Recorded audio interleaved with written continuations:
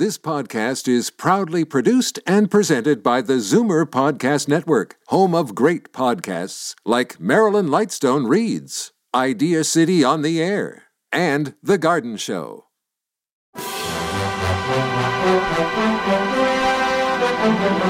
It's Zoomer Radio's Theater of the Mind with Frank Proctor. Open your mind as we fill your head with amazing thrills, chills, and laughs. Theater of the Mind. The best love programs from radio's golden age. Only on Zoomer Radio. Now, here is your master storyteller, Frank Proctor. Well, thank you, and welcome to the show. You know, I'm always on the lookout for new old shows to introduce to the lineup here on Theater of the Mind, and I think I've found a goodie. Cloak and Dagger was an adventure radio series on NBC, adapted from Corey Ford and Alistair McBain's book of the same title. The story ran during World War II, where OSS agents took dangerous missions without any assurance they may return alive. The director of the show was Sherman Marks, and the cast, Everett Sloan, Raymond Jackson Beck, and Edward Johnson. The show only aired from May 7th to October 22nd of 1950. So let me take you back to the 50s when those war years were still fresh in the minds of Canadians, and we were just getting over the fact that we had to exist on rations and everyone was concerned with what was happening in Europe thanks to Adolf Hitler and the Gestapo. Here is the episode entitled Direct Line to Bombers, Cloak and Dagger. Are you willing to undertake a dangerous mission behind the enemy lines, knowing you may never return alive?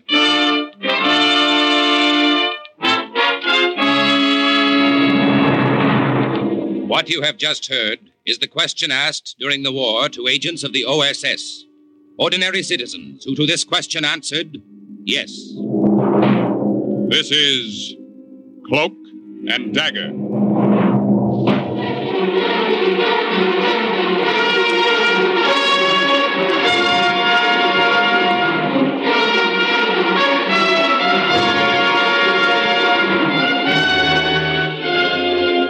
Black warfare, espionage, international intrigue. These are the weapons of the OSS. Today's adventure, Direct Line to Bombers, the story of an American OSS agent who, during the height of the war, directed from the streets of Berlin an American attack, is suggested by actual incidents recorded in the Washington files of the Office of Strategic Services. A story that can now be told.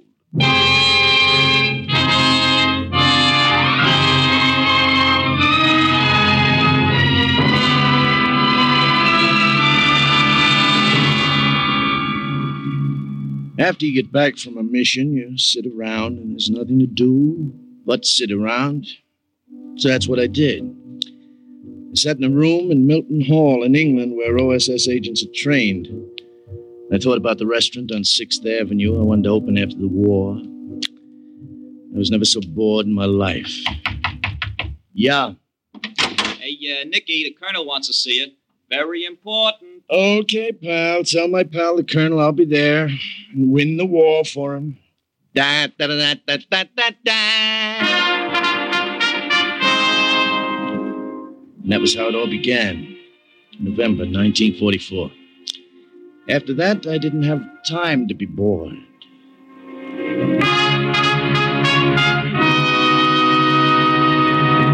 I know you've just come back from a mission in France, Lieutenant, so it's strictly up to you if you want to go out again immediately. Oh, now listen, pal. Colonel. If I have to sit around here and do nothing, I'll blow my top. You speak German, don't you? Well enough to know that Hitler speaks a lousy German, full of grammatical errors. If I see him, I'll tell him. You may be closer to him than you think. Corporal? Yes, Colonel. Send in Professor Warburg.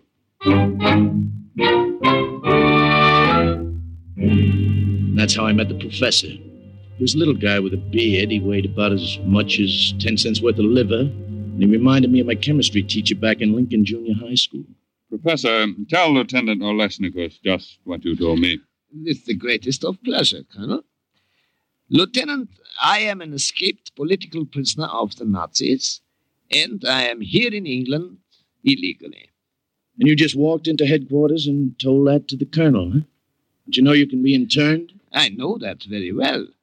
But I can no longer sit by and be idle while I have a plan that I know can help the Allies. What Professor Warburg suggests, Lieutenant, is that he be parachuted into Germany with another agent, make his way to Berlin. I assure you I can move about Berlin blindfolded. I know it well. Berlin? This could be interesting. What then? Then, with a radio transmitter, we could pinpoint military targets to American planes overhead. We could direct bombs from the streets of Berlin itself. Now, wait a minute. Walk around with a walkie-talkie in the middle of a raid carrying on conversation with bombers? When do we leave, pal? I am ready any time. Today, tomorrow, yesterday. The professor may have been ready yesterday, but the OSS wasn't.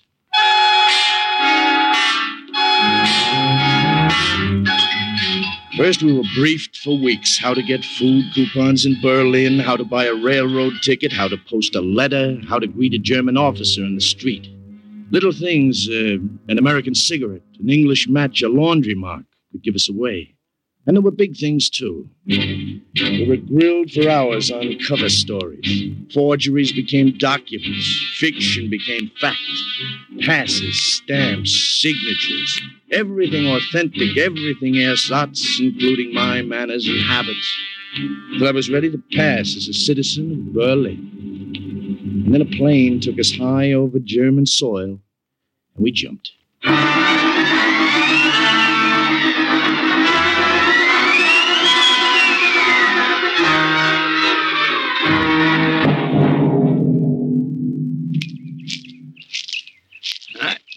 We made it, Nicky. Yeah? It's only a few kilometers to Berlin. We can walk it, make it before daylight. We should find the farmer who owns this field and say Dankeschön for providing us with so ideal a landing place. Yeah, we'll send him a letter sometime. Right now, let's get out of here. You will wait where you are. Kindly keep your hands in the air, unless you want that I blow your heads off, or that my dog tear you to bits. Quiet, Ron. You've been a good dog keeping so still. Well, as your farmer, Professor, you still want to say Dankeschön? Sit still. Do not talk. You have made a mistake, my friend. My companion and I got lost trying to find the road.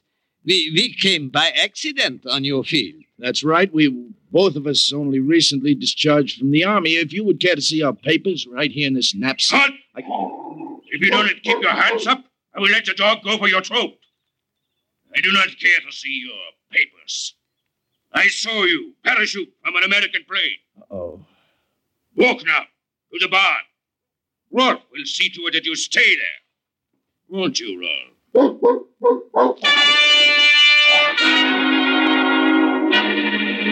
The German farmer left us in the barn, and he didn't have to lock the door. That big black Doberman with the impatient fangs watched us as if he wanted us to make a move so we could jump. Oh, if we get out of this, my friend, I shall never again be a dog lover. Professor, don't move, don't turn your head, just listen to me. Yeah, I'm listening. There's some harness straps hanging on a hook right over my head. I noticed them when I came in. If I can pull them down fast enough, I'll throw them over the dog when he leaps, try to entangle. Yeah, but there's some horse blankets near you. When I pull down the straps, throw the blanket over him. It's got to be fast. Better work. I'm ready. On 3, then. 1. Nice, boy. Nice. Big, ugly mutt. 2. 3. The harness caught on the nail as I tried to pull it down, and the dog leaped at my neck. And then the nail came off, too, and the straps fell across the dog's snout. The professor flung the blankets over the dog's head. I have him, Nicky, but I can't hold him. The shovel. Where's that shovel I saw? Hurry, I can't hold him. Now, I hit him again and again. And then suddenly the only sound in the barn was the dull thud of the shovel. The dog didn't move or make a sound. He never would again. We had better get out now. Yeah, let's go.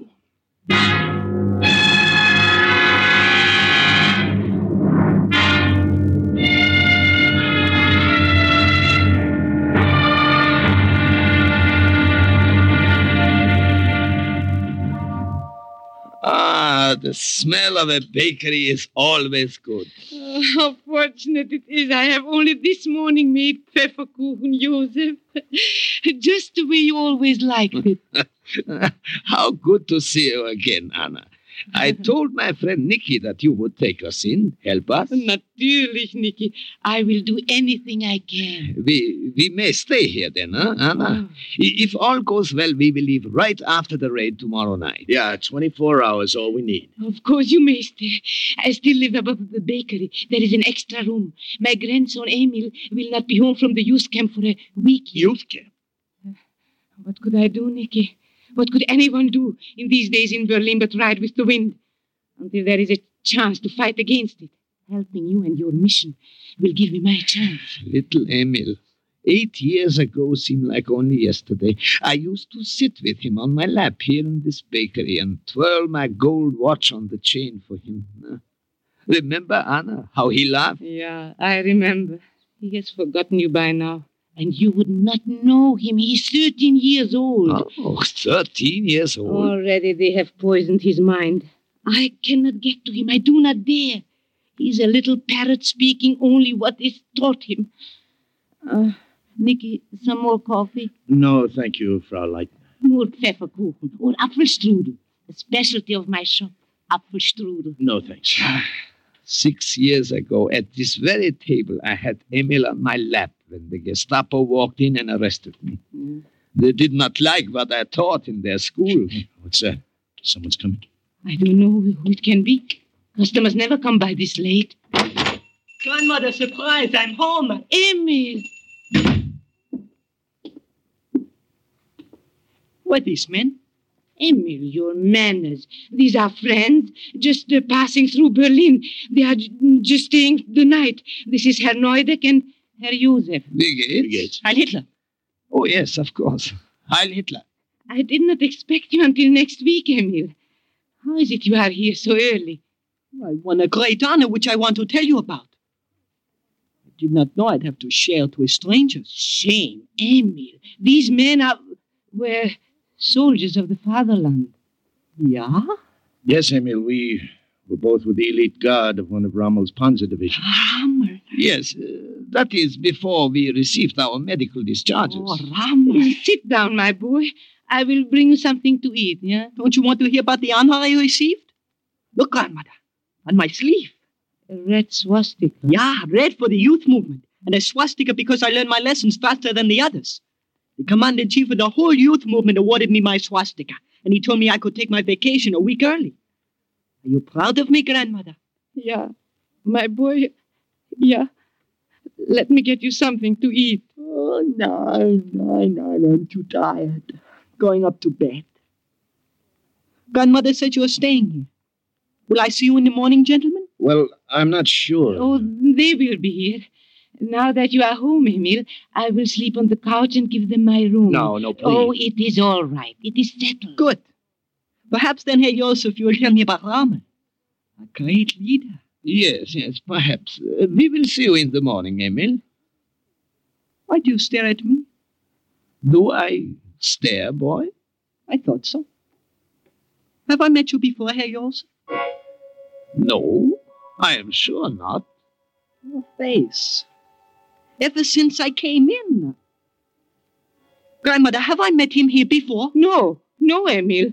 Herr Josef was here before you were born, even. You have never seen him. It has been years, 15 maybe, before you were born. I suppose so. Well, good night. Professor, he wouldn't remember, would he? Oh, how could he, Nicky? He was a baby that last day Joseph saw him, barely 5 years old. And the professor was 30 pounds heavier at least, and clean-shaven. Yeah. Anna is right, Nicky. Do not worry. He could not remember. Do not worry.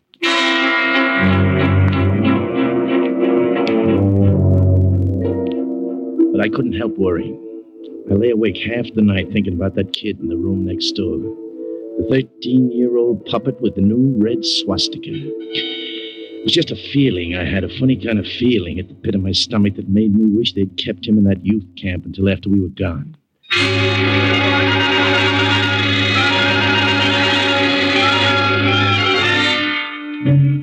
When I got up, the sun had been up for hours, and so had the professor. I went downstairs to the bakery. There was a smell of fresh bread baking, and I knew Frau Leitner was in the kitchen. But the professor was sitting at the table, swinging his watch on the gold chain and talking to that German quiz kid. What else have you learned, Emil? But why do you want to know? Oh, I'm just interested. I want to see how well you have earned that swastika. I stood at the bottom of the stairs and We listened. have a leader who has They didn't revolutionized see Germany. me. He is the greatest man who ever was or will be. When I joined the Führer's organization, the man in charge said, join no other organization but this. Forward, forward, the banner leads us to eternity. You have learned your lesson well. Herr Joseph, are you sure I have never seen you before? Of course not, my boy. I seem to remember. Herr Josef.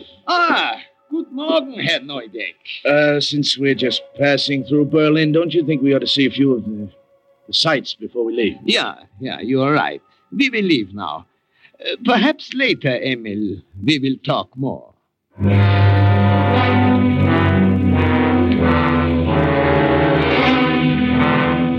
The raid was scheduled for that night. The professor and I had a lot of work to do. We made arrangements to meet about 4:30 that afternoon at a tavern on Wilhelmstrasse. We went separate ways. I did a lot of walking, and I made a lot of notes in my head.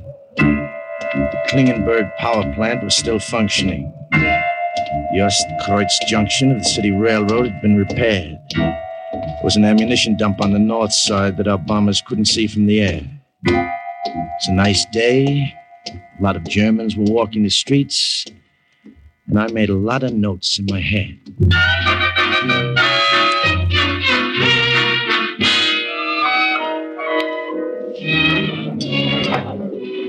You wish to order now, mein Herr? Nine, later. I am waiting for a friend. The professor was 15 minutes late, and I started getting nervous. Maybe somebody had recognized him. I sat there and sweated it out. 15 minutes, 20 minutes, half hour. And then he finally came. But he wasn't alone. Herr Neudeck, this is Hauptmann Müller. We met only this afternoon, and I invited him to come and have dinner with us. It was not quite that way, Herr Neudeck. It was I who insisted upon coming along. Gewiss, sit down. You were with one of Rommel's panzer divisions, I understand. Yes, we were only recently discharged from the army. Myself, I am just back. We will have much to talk about. Where is that stupid waiter? They're never around when you need them. He will be here presently. Presently is not soon enough. I will go to see him myself. I'll be right back. Where did you pick him up? He found me, my friend. There is a reservoir near the rail line. I was looking around. I think he was a little suspicious at first, but when I told him I was with Rommel, he became more friendly. Yeah, I am beginning to believe I was in Africa myself. Just the same, I wish you could have shaken him. What did you find out? It was a profitable afternoon. And you? Profitable afternoon. Good. Shh, he comes back.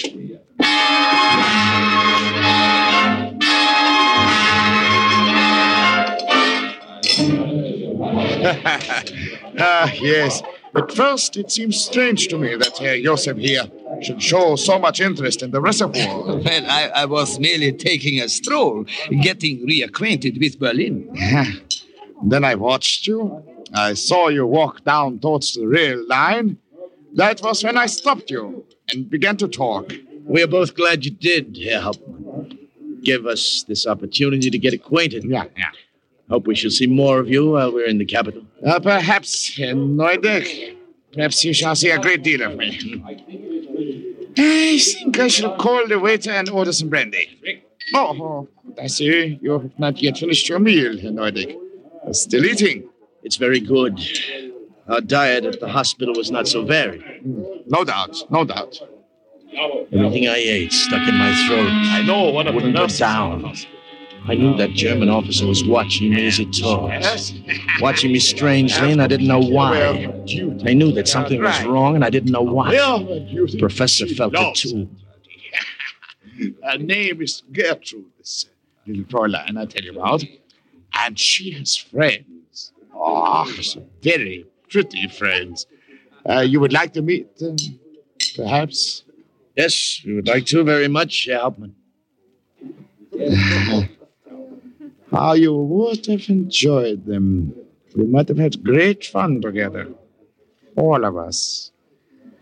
Unfortunately, you may be otherwise engaged with the Gestapo. What did you say, Herr Hauptmann? I have been watching you all through dinner, Herr Neudeck. You are an American. Do not move, either of you. I have my hand on my gun. Well, surely you're joking. No European eats the way you do. To change the fork from the left hand to the right after the knife is used. At first, it escaped me. I just knew something bothered me.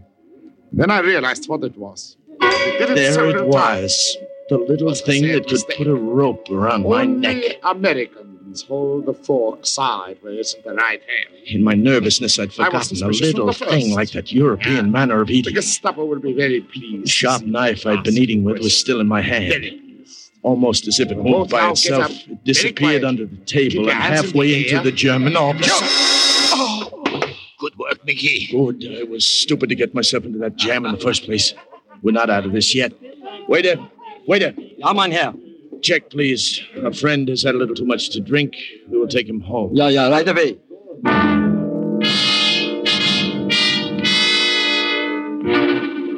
Between the two of us, we managed to get him out of there. His head was rocking back and forth like a drunk.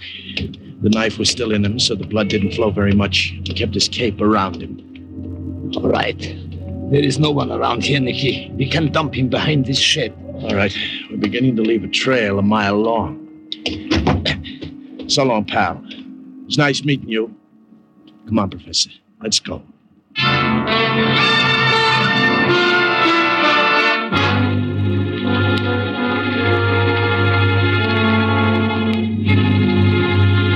When we got back to the bakery, there was more trouble waiting for us. Trouble 61 inches high, weighing about 110 pounds, wearing a new red swastika on his arm. It is no mistake. They're in the kitchen. Something is wrong. Don't like the sound of that. Come on. Confusing with someone else. No. Why are you so stubborn? This morning when we were that watch on the chain, I thought I remembered something, and just now how I feel. Oh, you have never seen Herr Josef before, Emil. I have. When I was very little, the Gestapo came. They arrested a man with a gold watch and a chain. I tell you, he is the same one. Emil, they do not even look alike. What about this broadcast radio I found hidden in your bedroom in a hat box? It's called a walkie-talkie, Emil. What? Give it back to me. Nicky! Joseph, come back. You see, we've wasted time. I should have gone to the authorities right away. They have tricked you, grandmother. He knows, Anna. I am afraid so. I've been holding him here, hoping he would return. What did you say? You knew, grandmother, didn't you? They didn't trick you at all. Traitor. You're a traitor, too. Get away from me. I hate you. Nicky, get him. He's trying to run. I got him. Let me go. I report you to the Gestapo. They kill you. They have you shot. I'm not going to report anyone. What'll I do with him? Upstairs, his bedroom. Lock him there until after you have gone. Right. Let go of me. Get your hands off me. I hate you all. Let me go.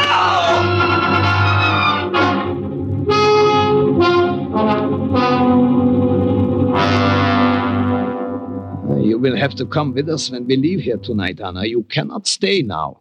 Professor is right, Frau Leitner. That kid upstairs will turn you over to the Nazis so fast you won't know what happened to you. My little Emil, turn me in. Joseph, would he? Yeah, I'm afraid he would, Anna. It is best that you come with us. We are going to try to get through the lines into France. Once there are underground workers who will help us. Yeah. Nicky, is it all right if I bring this tray of food up to him? He has not eaten. He's still such a little boy. Yeah, sure. You take it up, but don't untie his hands, remember? Yes, I will remember. The raid ought to start soon. Let's go over this map. Make sure we have everything right, huh? Yeah. Now, the rail line is here. Mm-hmm. Sector 2, grid B3. If our bombers knock that out, Berlin's transportation is completely crippled. And here, on the map, power plant is in Sector 6, Grid G5. Nicky, he's gone. What? Yeah, his hands. He got them loose. He lowered himself from the window with the bedsheet. What are we to do? He'll bring the Gestapo back with him. We don't know how long he's been gone. Professor, the window, quick. Yeah. The back door. There is a car coming. I There can is- see it. There is an alley and Now, we can... look, no time. They'll have this place surrounded. How do you get to the roof? The roof, yeah. Up those stairs. We can go to the other rooftops and perhaps escape. There better be no perhaps about it.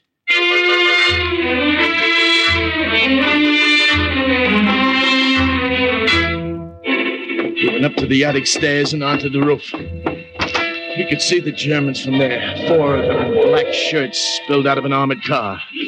2 of them broke in through the front door. 2 of them started around to the rear. And then we heard Amy.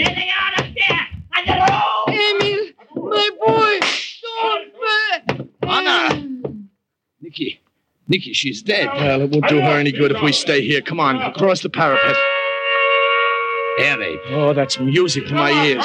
At least it'll keep them from getting more help right now. Stay where you are! Surrender now and it will go easier with you! Come and get us, pal. One of them did try to come and get us, and he got it first. Right between the eyes. He swayed for a few seconds back and forth, and then he fell off the roof onto the street. That's one of them, Nicky.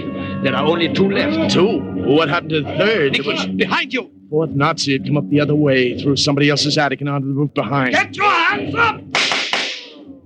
Now there are just 2 left, Professor. Professor, what is it? My leg. I can't move it. I can't go any further, Nicky.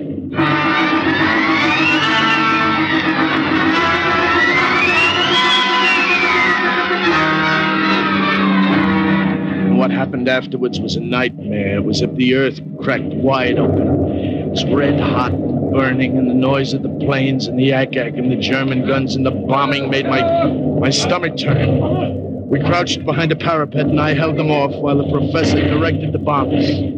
Attention! Attention, bombers! The Klingenberg power plant is still functioning and supplies electric power to vital industries. Bomb Sector 6, Grid G5. The Ostkreuz junction of the city railroad has been repaired. Knock it out, and all traffic in Berlin will be stopped. Sector 2, Grid B3.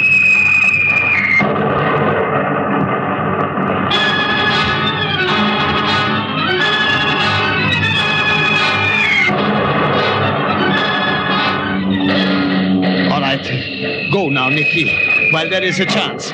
I can hold them off long enough for you to get away. I can't leave you here. No, they won't take me. Don't worry. Now look, I'll carry you. We'll make it. Come on.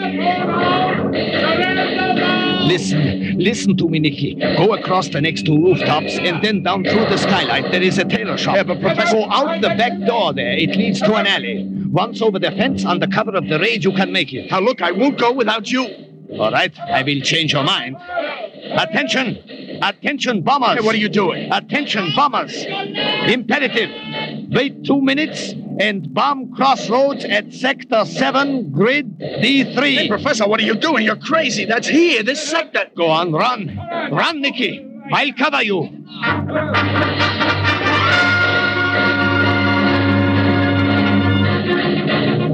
I ran. I stumbled and fell and got up and ran again. When I got down in the alley through the tailor shop, I kept on running. And then the bomb fell and the concussion rocked the ground and I went flat on my face.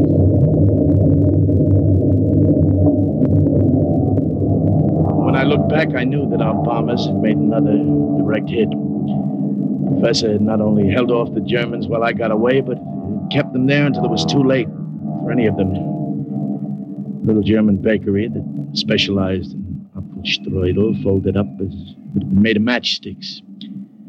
Somewhere in the wreckage, the professor, with his gold watch on a chain, was buried under it. And overhead, the planes headed back. There was nothing left for me there. I headed back, too. Lieutenant Gus Olesnikas made his way to France and after months from there to England. But his direction of the bombing raid from the target itself kept some of Berlin's major industries crippled and its transportation system paralyzed.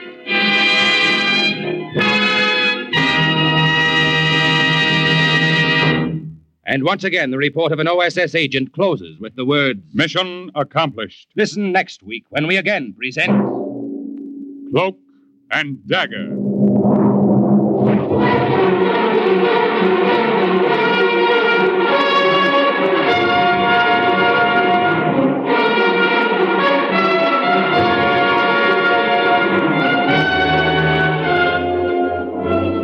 Heard in today's Cloak and Dagger adventure were Everett Sloan, Bill Zuckert, Lily Darvas, Barry Kroger, Michael Artist, Raymond Edward Johnson, Carl Weber, Jerry Jarrett, Bobby Weil, and Brad Barker. Script was written by Winifred Wolfe and Jack Gordon. Music was under the direction of John Gart. Today's true OSS adventure was based on the book Cloak and Dagger by Corey Ford and Alistair McBain. This has been a Louis G. Cowan production in association with Alfred Hollander, and was under the direction and supervision of Sherman Marks. Well, I hope you enjoyed that, and I'm sure that it brought back memories to any members of the Canadian Armed Forces or their families who might be tuned in tonight. Stay tuned for Boston Blackie next on Theater of the Mind. You're listening to Theater of the Mind on Zoomer Radio, AM 740 and 96.7 FM in downtown Toronto. Boston Blackie is a fictional character created by author Jack Boyle. Blackie, a jewel thief and safecracker in Boyle stories, became a detective in adaptations for films, radio, and television. But the background to the creator of the series, Jack Boyle, is worth maybe a motion picture in itself. He grew up in Chicago, Illinois, and while working as a newspaper reporter in San Francisco, he became an opium addict and was drawn into crime, and was jailed for writing bad checks, later convicted of robbery. He was serving a term in San Quentin when he created the character Boston Blackie, played by actor Chester Morris. Here's the episode entitled, Joe Geddes is Murdered.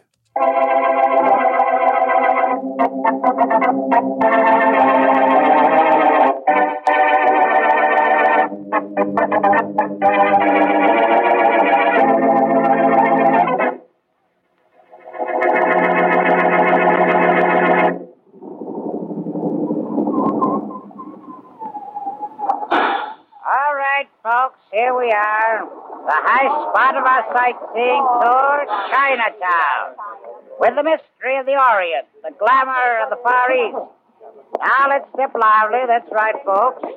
Our first stop is the Temple of Buddha, and then the Theater of the Orient with its delightful dancing girls. Hurry, Matilda. Hurry. We don't want to miss anything. Oh, there's no rush, Homer. Now let the others get out of the bus first. He'll wait for us. You can't fool me, Homer Fosdick. You want to see those dancing girls. All right, Matilda. We can leave now. Oh, what about this young man in front of us? He's asleep. I know. He slept through the better part of this tour. Well, let's wake him. I'm sure he doesn't want to miss any of Chinatown. Hey, young man, wake up. We're in Chinatown. Homer, speak louder. Shake him by the shoulder. Oh, wait till I get up. All right, young man. Oh, my, he's falling from his feet. Oh, catch him, Homer. I can't. Oh, Homer, there's something wrong with that young man. But you're right, Matilda. There is something wrong with him. Oh, my There's heavens. a knife in his chest. Oh, dear. He's been murdered.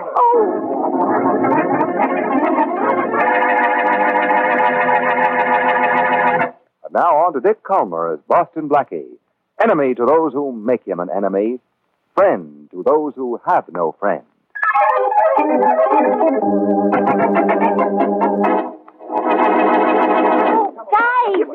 Mister! So much to see, we don't have too much time. Oh, never mind about the tour. There's a dead man in the bus. There's a what?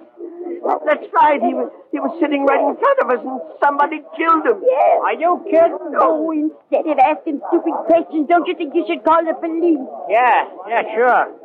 This is really a sightseeing tour.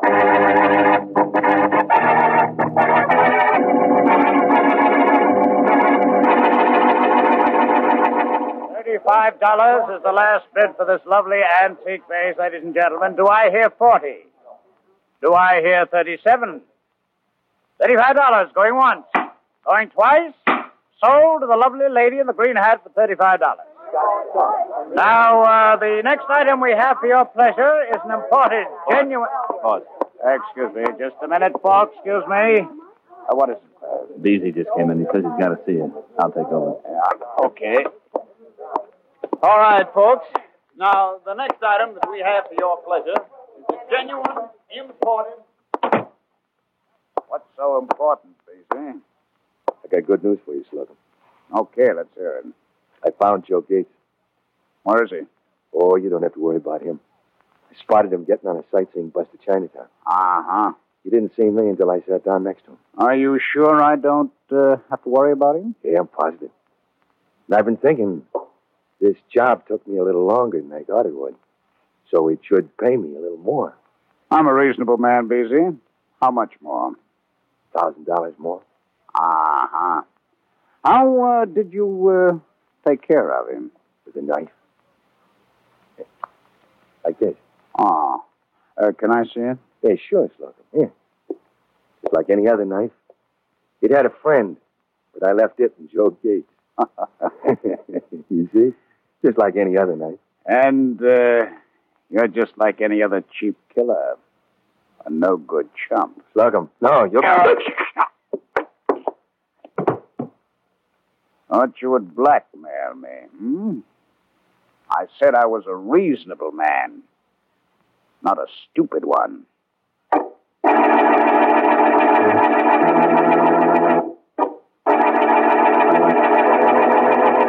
Blackie? Yeah? What do you think? Well, I don't know, Mary. Where would you get an antique chair? Gloria Stanton bought one, an authentic Louis XIV chair at an auction gallery for only $15. Oh, really? Later offered $100 for it. $100 for a second-hand chair? Well, Blackie, it was an antique. Oh, I don't care what. Louis XIV sat on it years ago. Okay, but can anybody sit on it today? Oh, Blackie. Okay, Mary. Say, Harry Slocum runs one of those auction rooms. Who's Harry Slocum, friend of yours? No, he's a character who somehow manages to miss being put in jail. Oh. He comes mighty close to it. And he runs an auction room. Yeah, as a front for something illegal. Oh? I don't know what it is. But, wanting to buy a chair will give me an excuse to snoop around Slocum's auction room. After all, how far apart can iniquity and antiquity be?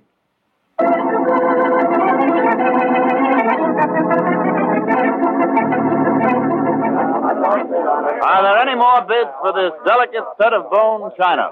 Now, my last bid is $100. Do I hear 110? Do I hear 110? All right, then, going once for 100, going twice for 100. Gone to the gentleman in the third row. Oh, good. Thank you. And that's all for this morning, folks. We'll see you again tomorrow.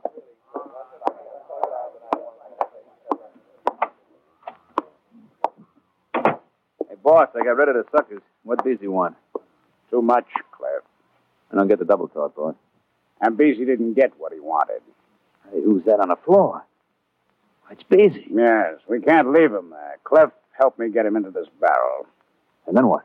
We're going to take the barrel down to my boat, and we're going to drop Beasley in the barrel into the water.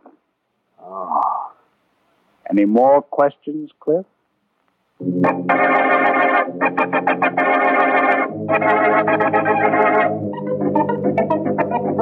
Rollins, Yes, Inspector Faraday. you found all these identifications on the body? Yes, sir. Guy in the bus said the body hadn't been touched by any sightseers. Nothing was taken. Of course something was taken. What? There was no identification on him. Oh? No fingerprint record on him. There were no laundry or cleaning marks on his clothes. So? Because all his stuff was brand new. Well? And who was he? I don't know.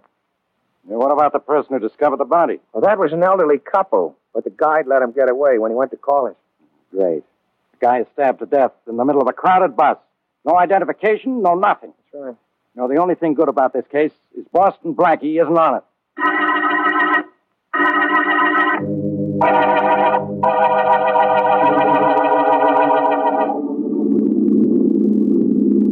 Hey, boss, how much further? A little more, Cliff. I want to get beyond the Coast Patrol. Oh, I don't like it. Suppose they catch us. They won't. Yeah, but if they make a stop, they'll find Beezy's body on his boat. I don't like it, I tell you. I should have left you in the auction room, Cliff. Who would think of looking in a barrel for a body? Nobody. I can't help it. I still don't like it. I didn't like killing him, but it had to be done.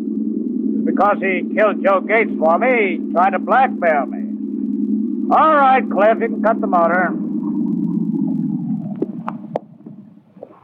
What now, boss? Help me roll this barrel over to the side. Okay. Now, wait, hold it. Huh? I'll push it in the water yet. What are you doing with that gun, boss? I'm going to ventilate this barrel. What? Hey, you going crazy?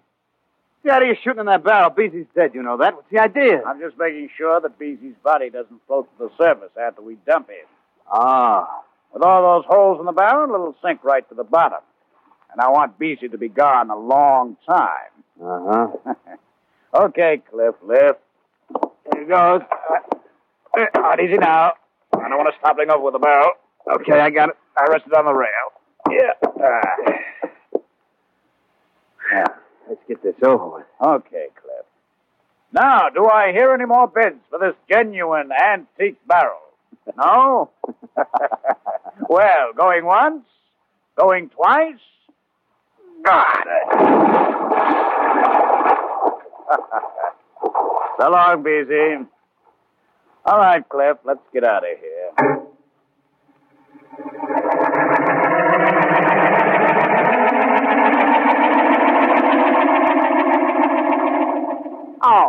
Oh, Blackie, the auction gallery's closed. In the middle of the day, Mary, something's wrong here. Huh? Must be another entrance. Oh. Come on. Well, suppose somebody's in there. Well, you want to buy a chair, don't you? Well, sure. Oh, here's the side door. Oh, is it locked? Well, if it is, it's not going to be for long.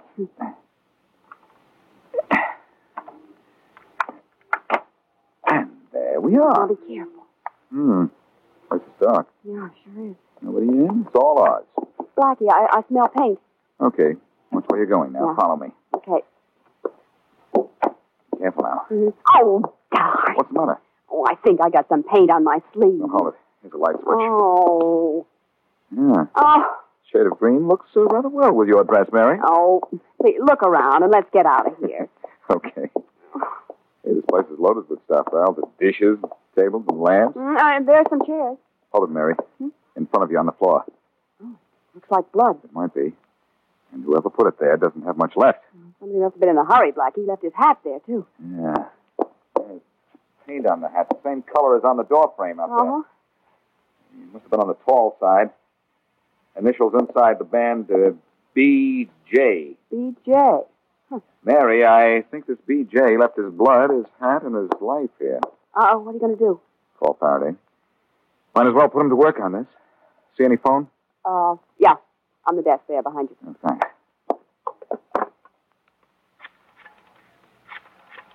See anything else, Mary? No. No, I don't. Oh, nothing that'll help us, that is. Homicide, Faraday. This is Blackie, Inspector. Have you found any bodies lately? What am I, a ghoul? Sometimes I wonder. I don't have any body. You have no head either, so that's abnormal enough. No. What about the dead body you've got down at the headquarters right now? Hey, were you on that sightseeing bus? Oh, is that where you found him? As if you didn't know. Well, have you identified him yet? We're working on it. Good. Look, Blackie. Faraday, his initials are B.J. Oh, that makes everything nice and easy. There can't be more than 1 million people with those initials. Well, look, you've got to do some work, you know. Well, I can tell you what the body looks like. he looks like he was dead. Okay, genius, I'm listening. He's about 6'1" and wears a hat size 7 1/8.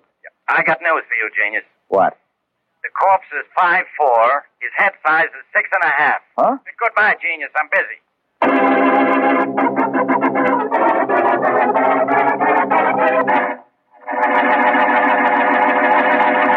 Back to Boston Blackie.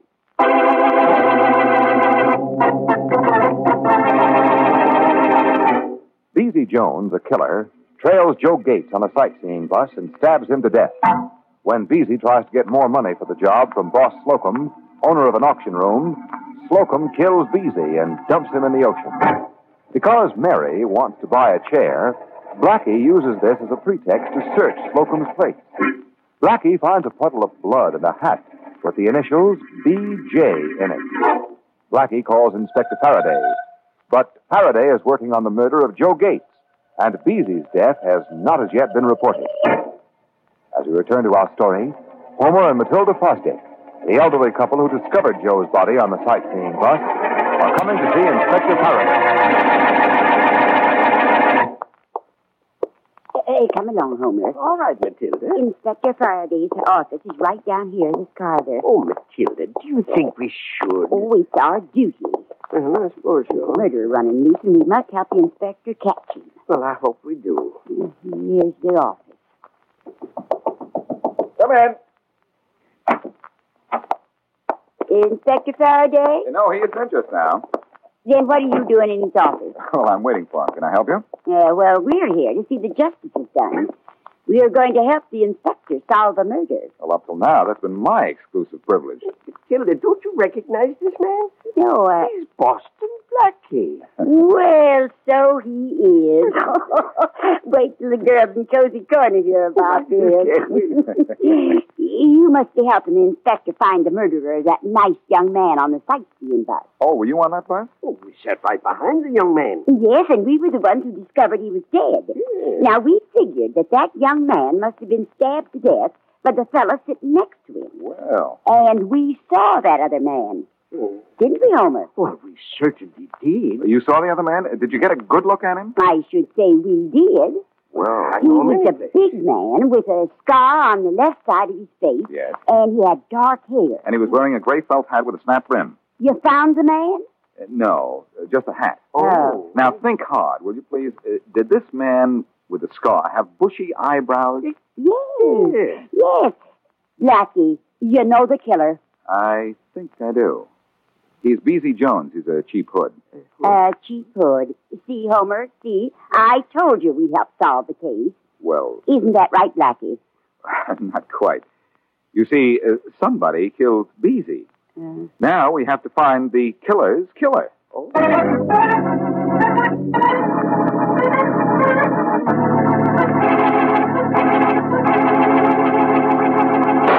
Stay away from me, boss, Cliff. The next time I won't miss. Cliff, you gone crazy. Put that gun down. No, you ain't gonna get rid of me like you did Beezy. Now, where did you get such a fool idea? That's the way you operate. I know you.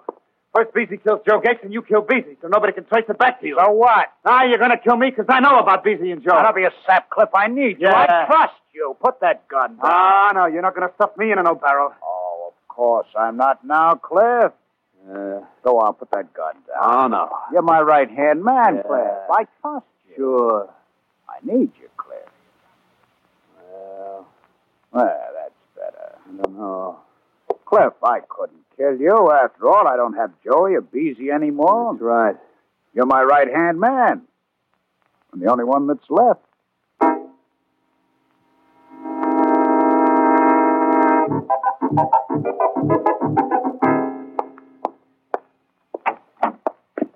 Blackie, what are you doing behind my desk? I just wanted to see how the idle glass operates, Faraday. What kept you? What kept me? Yeah. Well, I'll tell you. It's like this. We've been trying to identify the body we found on the bus. Any luck? Yeah. We managed to get results once in a while.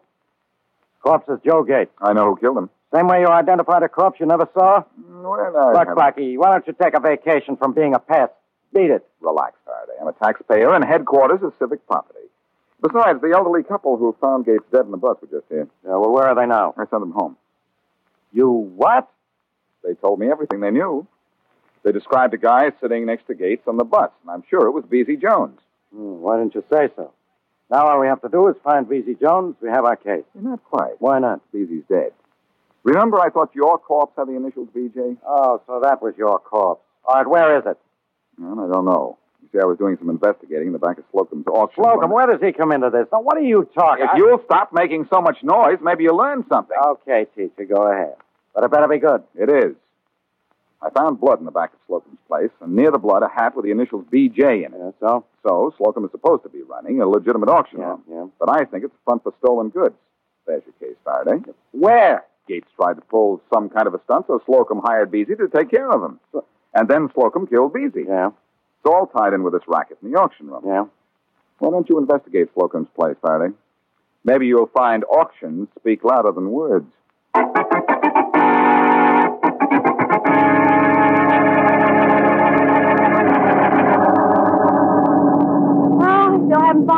there, Blackie? And Faraday still is looking for a killer. Yeah. Look, Mary, I think I can wind up this case, but I need your help. How about it? Well, I did want to get back to my place and change his dress. Well, what do you want me to do? You ought to go to Slocum. Yeah. And pose as Beezy Jones's girlfriend. Just call me Mabel. Well, that's the idea. Yeah. Tell him Beezy told you all about the racket, the auction room being a front for stolen goods, and so forth. And Beezy taking care of Joe Gates, of course. And tell him Beezy kept a record of all his work. You mean a diary? Yeah, some sort of a little record book. And he's left it in your apartment, just in case anything happens to him. Yeah, I get it. Now, your job is to get him to come to your apartment after that little book. Oh, yeah. I'll do the rest.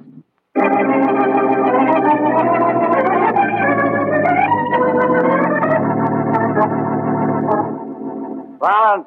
Yes, sir? Bring in that sightseeing guide, will you? Yes, Inspector. Okay, you. Come on in. Yeah, sure. Gee, Inspector, I'm sorry I haven't been able to tell you more, but I couldn't help it if those people ran away when I went to call you. Sit down. Yes, sir. If you saw any of the people who were on the bus, would you recognize them? Oh, I sure would. I got a photographic memory. Mm-hmm. See it once, I always remember. Yeah. Rollins, get me those photographs. I got them right here. Here you are, sir. Thanks. Now, you say you got a photographic memory. You remember this face? The man with the scar? Yeah, right here. Yeah, he was on a bus. He sat right next to the guy who was killed. Okay, you can go now. That's all? Yeah, thanks, and so long. Oh, you're welcome.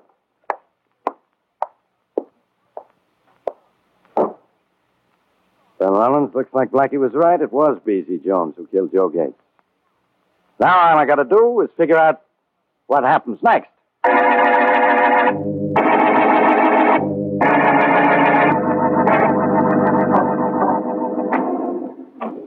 I help you, lady? I'm looking for Mr. Slocum. Well, we're not open for business today. Tomorrow. No, my business is private, and it can't wait. Oh. Well, down there. His office door is open. Thanks. Hello? What do you want? Mr. Slocum? Yeah. Beezy sent me. Bees. Come in. Close that door. Okay, now what's your story, sister? My name's Mabel Warren, and Beezy and I are going to be married. And he said he was coming here this morning to get paid for taking care of Joe for you. How did you know Let that? go of my arm. Beezy told me everything. He even kept a record of all his deals. You don't say. And I got it. Just in case anything happens to Beezy. You almost had me fooled. You've been here before. That green paint on your sleeve. You must have been around this morning after Beezy and I left. I don't know what you're talking about. I do, and I recognize you. You're Mary Wesley, Boston Blackie's girlfriend. Oh, Cliff! You're crazy. Call me, boss? Yeah, I got a job for you. Well, I'm still painting that chair. I can wait. Let go of me. I'm not Mary Wesley. I told you my name was... Take it easy, Miss Wesley. Just a Cliff, minute. this is Boston Blackie's girlfriend. What? I want you to take care of her. Oh, no. Cliff, I'm the boss, remember? I don't care. I give the orders. After all, you're my first assistant, and I trust you, remember? Here's a gun. I don't kill no dames, boss. That's out. Anything but that. It's either that or nothing, Cliff. I don't kill no dames. All right, then here goes nothing. No, boss, no! You killed him. You shouldn't have said no to me. I'm the boss. You see, I give the orders. Yeah. Now, don't try to get away. Well, what are you going to do? First, you're going to help me get Cliff's body in a barrel and onto my boat. Oh, no, look. I got Beezy's diary in my apartment. Stop that, kid. We're not going near your apartment. This is one of Blackie's tricks. But, brother, did it backfire?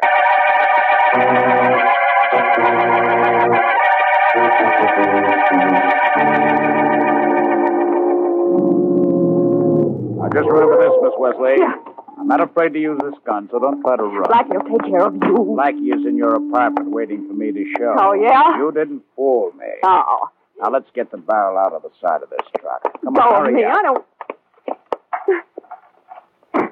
Now, grab one side. Oh, Go on. You're out of your mind. Is that bad? All right, now lift. I can roll this barrel down the gangplank and on the boat myself, so I'll take care of you right now. Oh. Nice of you, Slocum. Blackie! Oh, Blackie, am I glad to see you. But look out, he's got a gun. Yeah, and I can use it too, Blackie. Give you a chance to show me. No.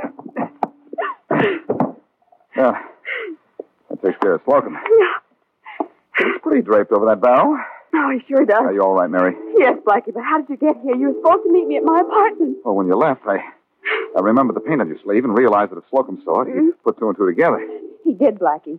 He wanted one of his gunmen, Cliff, to kill me, but Cliff wouldn't, so Slocum killed him and stuffed him into this barrel. It was awful. Now, take it easy, Mary. Yeah. How did you get here? Well, when I realized what might happen, I got down to the auction room just in time to see you drive here with Slocum. Oh, boy, am I glad you did. What do we do now? Call Inspector Faraday and tell him we have his killer over a barrel.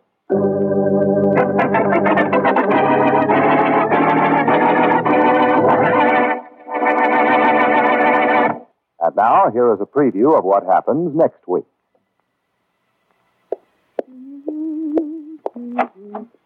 Blackie, what are you doing home on such a gorgeous day? Waiting for you to come over so we can take off for a drive in the country. Oh, well, what are we waiting for? Not a thing. Come on, let's... You want me to answer, Blackie, or should we ignore it? I'd better take it. Otherwise, I'll be wondering all day who is calling. Hello. Hello?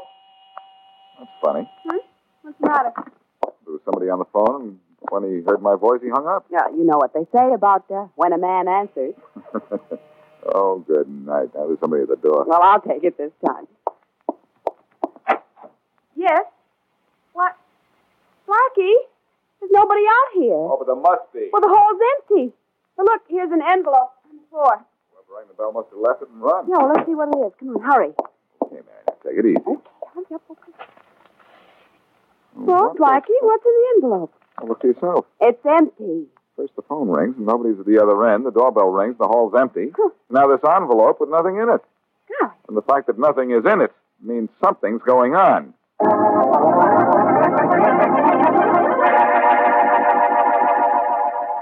Thanks for listening. Tomorrow night, it's Orson Welles and the Lives of Harry Lime, followed by Archie Andrews. Thanks to Joel Schoenwell for technical support.